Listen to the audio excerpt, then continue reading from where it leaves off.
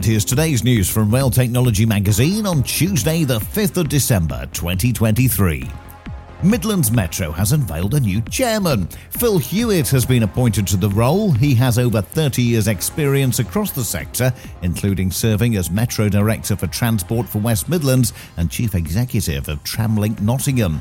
He will take up his new role in January.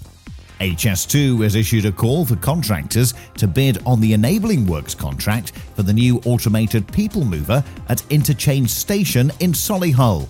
The £2 million contract will include ground surveys and utility investigations and is expected to take 12 months to complete.